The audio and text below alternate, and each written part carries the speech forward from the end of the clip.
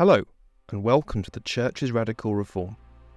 My name is Christopher Lamb, and this is a podcast dedicated to exploring the reform process that is taking place inside the Catholic Church. In this episode, I talk to Father Timothy Radcliffe, an English Dominican friar who has taken on a prominent role at the October 2023 Synod gathering in the Vatican. Pope Francis asked Father Timothy to lead the Synod in a retreat and to give a series of reflections throughout the Assembly. He has addressed all the controversial topics in his reflections, but has done so in a clever, often funny, and always spiritually mature way. His wise reflections have been one of the highlights of the Synod Assembly. Now, Father Timothy was the leader of the Dominicans worldwide and is a popular writer and speaker. He knows the universal church and the Vatican intimately. He knows the politics and the tensions, and he offers valuable insights into the process of reform and overcoming division. Well, Timothy Radcliffe, thank you very much for joining me during this Synod of Bishops process in Rome. You started your pre-Synod retreats by saying you were a bit worried or nervous about giving these retreats because you said you're old, white, Western male and you're not sure which is worse. So has it been a surprise to you, this experience, and and the positive way that your talks have been received? I've been delighted by the positive way the talks have been received. One of the great joys of the Synod is that I live and interact with bright young men and women from all over the world, often lay people, and I'm at home with them and they're at home with me, I think. It's not an entire surprise because I've lived in the Dominican order for many years and we are in 107 countries. So in that sense, I'm used to what is enculturation. But when you go and you sit there and you look at these hundreds of participants, and you may well expect them to be a little bit suspicious of what is this old white dinosaur to say. But you seem to win them over, and they got the English sense of humour. I think so. When you look at the press, sometimes I have a little glance to see what's going on, and you see some people dead. There was one indignant thing about how I was pushing woke ideology by beginning the retreat in this way, which is just to say that they haven't got any sense of humour at all. And I do sometimes wonder when we read the Bible, whether our eyes and ears are open for humour too. A sense of humour can be seen as a test for holiness. Well, I think certainly not taking yourself too seriously is. And you've been inside the Synod Hall as a spiritual advisor. You've seen this process then up close. What has been the most remarkable thing for you about what's been going on over the last few weeks? I think to see Roman curial cardinals sitting at tables with young women from Latin America and Asia and listening, really listening. And I think that that's probably what's most transformative. We have one chap here at Maria Bambina who's worked with saving migrants from the Mediterranean.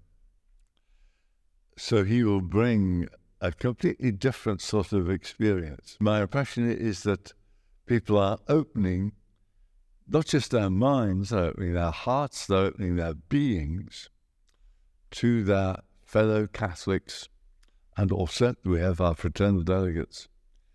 And this is more transformative. It's the foundation of any subsequent things that happen. You've got to have the groundwork for the Synod laid before you start dealing with the hot topics. Is that what you're... I would say even more than that.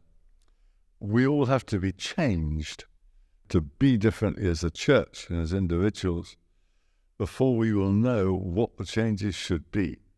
And the Christian interaction is more fundamentally about transformative of your being than it is of what you say. What you say and what you do comes out of that. You said on the Synod Hall that you hope that people have been changed by a story of a young woman who had not felt welcome by the church. She'd taken her own life. She was bisexual. Do you feel people are listening to these stories? And do you think that things need to change when it comes to welcoming Catholics from the LGBTQ plus community? The papal almoner, I don't know what the technical term is, Cardinal Conrad, yes, who is a wonderful man, he had a meeting with the poor, and he said, well, what do you want from the church? And they replied, well, we want to be loved. And I think it's exactly the same, really, with the LGBTQ community. The question always put is, what is the church's teaching going to change? That's not the issue. The issue is, will we love and welcome our fellow human beings? If we love them and listen to them and make them part of our lives, if there are evolutions to happen, they will happen. But you don't start off by asking what changes have to be made. There are important questions to be asked about, can changing evolve? Does it alter? And I think we always have to think in terms of the development of doctrine, but it's only going to happen in any good, sane and healthy Catholic way if it springs out of love. And it's very interesting reading the media reactions. So often, everything that's said is seen in terms of whose side are you on? What are you promoting? So when I said, have we been changed by hearing about that young woman's death, a lot of media reporters are saying as a campaign in favour of gay rights, which is absurd. It's allowing an entirely polarised hermeneutic to come in and actually stop one really listening and seeing what's going on. You mentioned the synod is a countercultural process because it resists that political polarisation, but it is a bit concerning that has come into the church in such a strong way, don't you think? I think it always does. I mean, our faith is an incarnate faith in God becoming one of us in a particular century, particular time. And the church will always find itself immersed in contemporary cultures all over the world and all across history. We also have to be countercultural. And always the great debate at any moment is how far are we inculturated, and how far are we countercultural? And that's where we'll disagree with each other, and that's fine. That's what we have to argue about.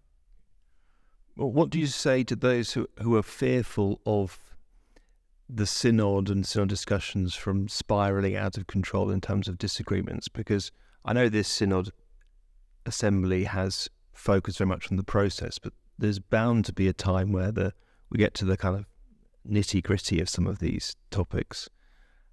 What do you say to those who are worried about the debates and the disagreements? We're living in a society which is increasingly irrational, and where disagreement is conducted by slogan, sound bites. But we inherit a tradition, Catholicism, which does actually believe in reason. It's one of the doctrines of the First Vatican Council, was a declaration of belief in reason.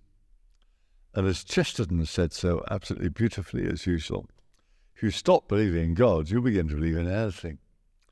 And we see a lot of irrationality in our society because people often don't believe in reason anymore. But the church does.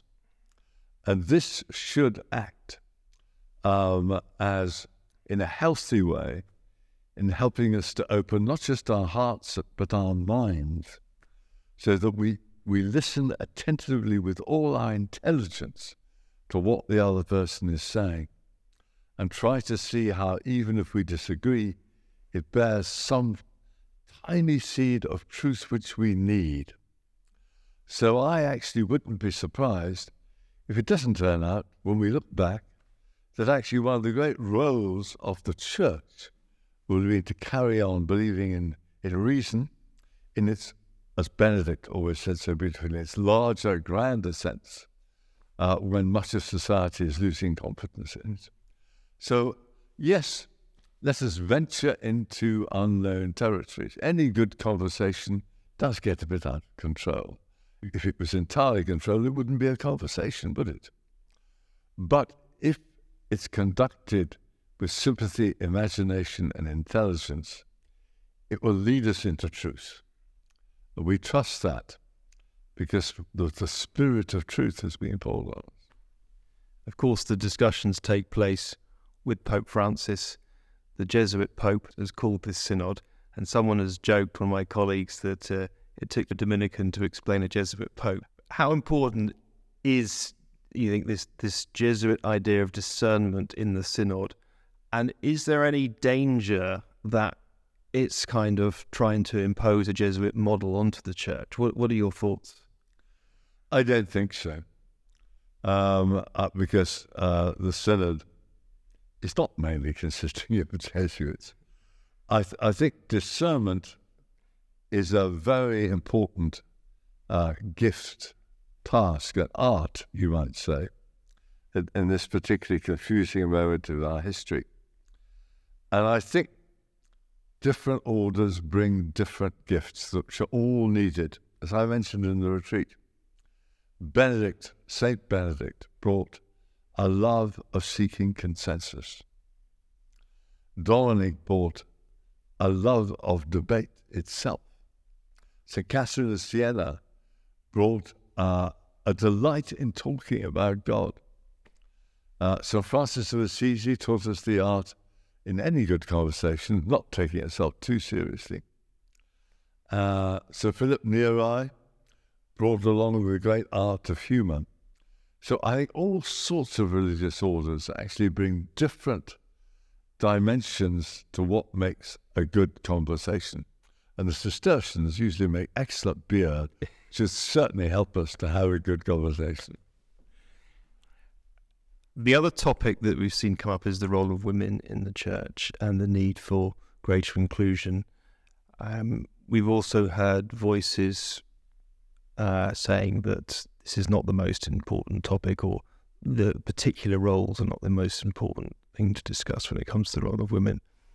But perhaps with your history as master of the Dominican order, with Dominican sisters, and the religious life having perhaps more of an inclusion of men and women, what are your impressions about where this discussion is going, and how to include women into the church?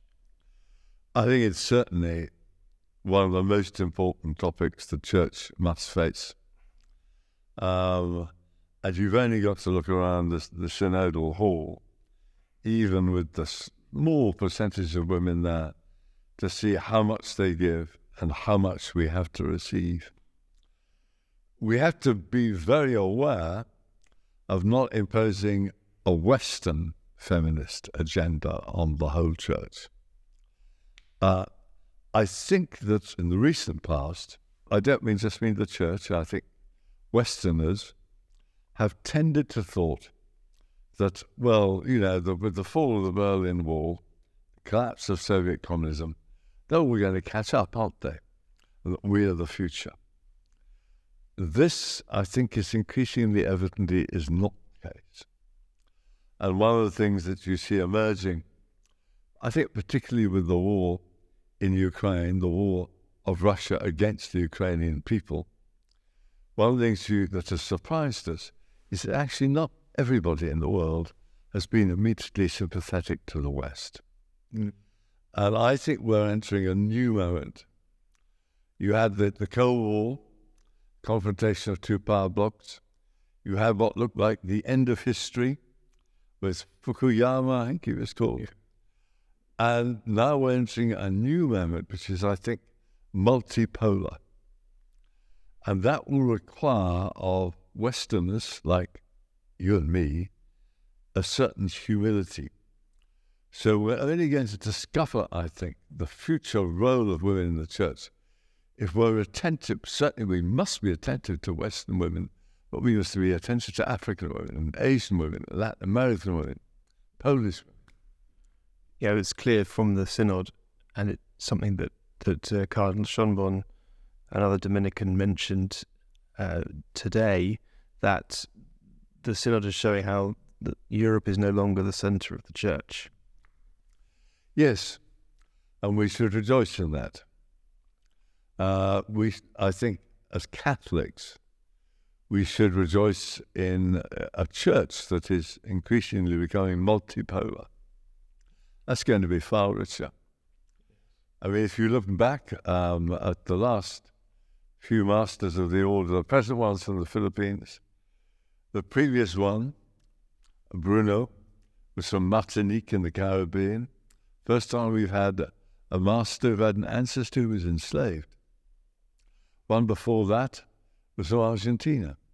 And so what you see is that I think in religious life, typically, Europe is not at the center, and we should not lament that.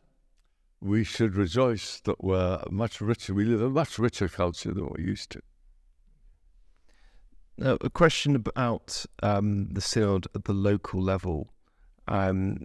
This event in Rome has been obviously a very rich experience of the synod, but it seems to me that the synod really needs to be taken up at the local level. What would you say to dioceses or priests or people who want to see this synod take place in their parish, in their diocese? I think it actually brings us to a rather sensitive point. It's often been stated in the newspapers, among many people, that the priests have not always been the most favourable champions of the synodal process. And the Pope Francis, has often condemned clericalism and seen it as poisonous. And I agree with him on this. I think clericalism is an awful poison which deforms the church.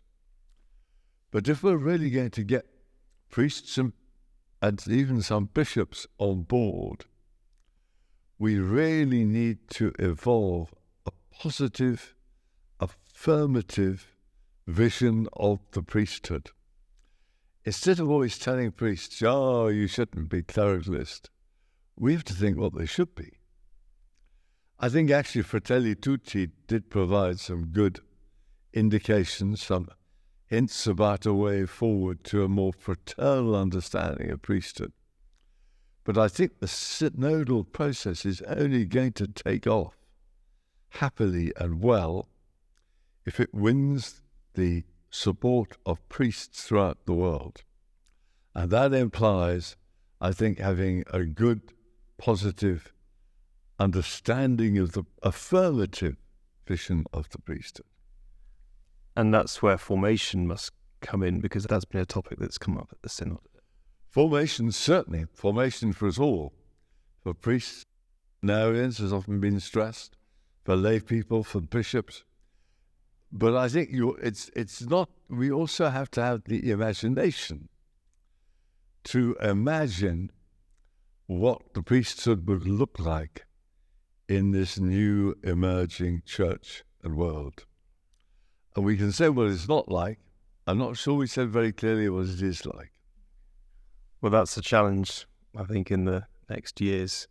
So the final question is about hope, and you devoted one of your talks to that, and you also explained your own recent health difficulties with cancer and not being able to speak. Can you, for the listeners, what keeps you hopeful, and how you came through that period of ill health to this synodal moment, how the synod and how you can stay hopeful?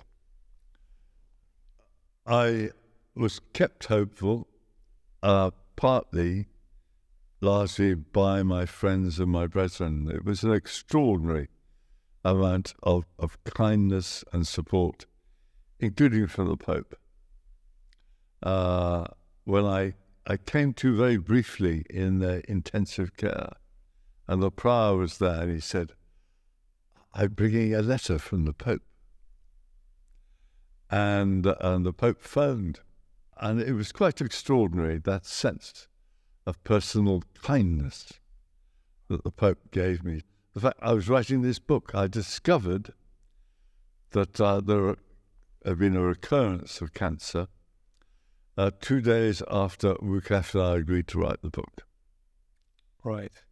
So all of this book was written as I went into the operation, not for about 2 months afterwards, because I was entirely capable of doing anything. Timothy, thank you very much for your time, and look forward to any future reflections you've got for the synod, and to reading once again those meditations. So thank you very much. Thank you, Chris. This is a podcast sponsored by the Centre for Catholic Studies at the University of Durham, in partnership with The Tablet. You can find us on Spotify and Apple Podcasts. Thank you for listening.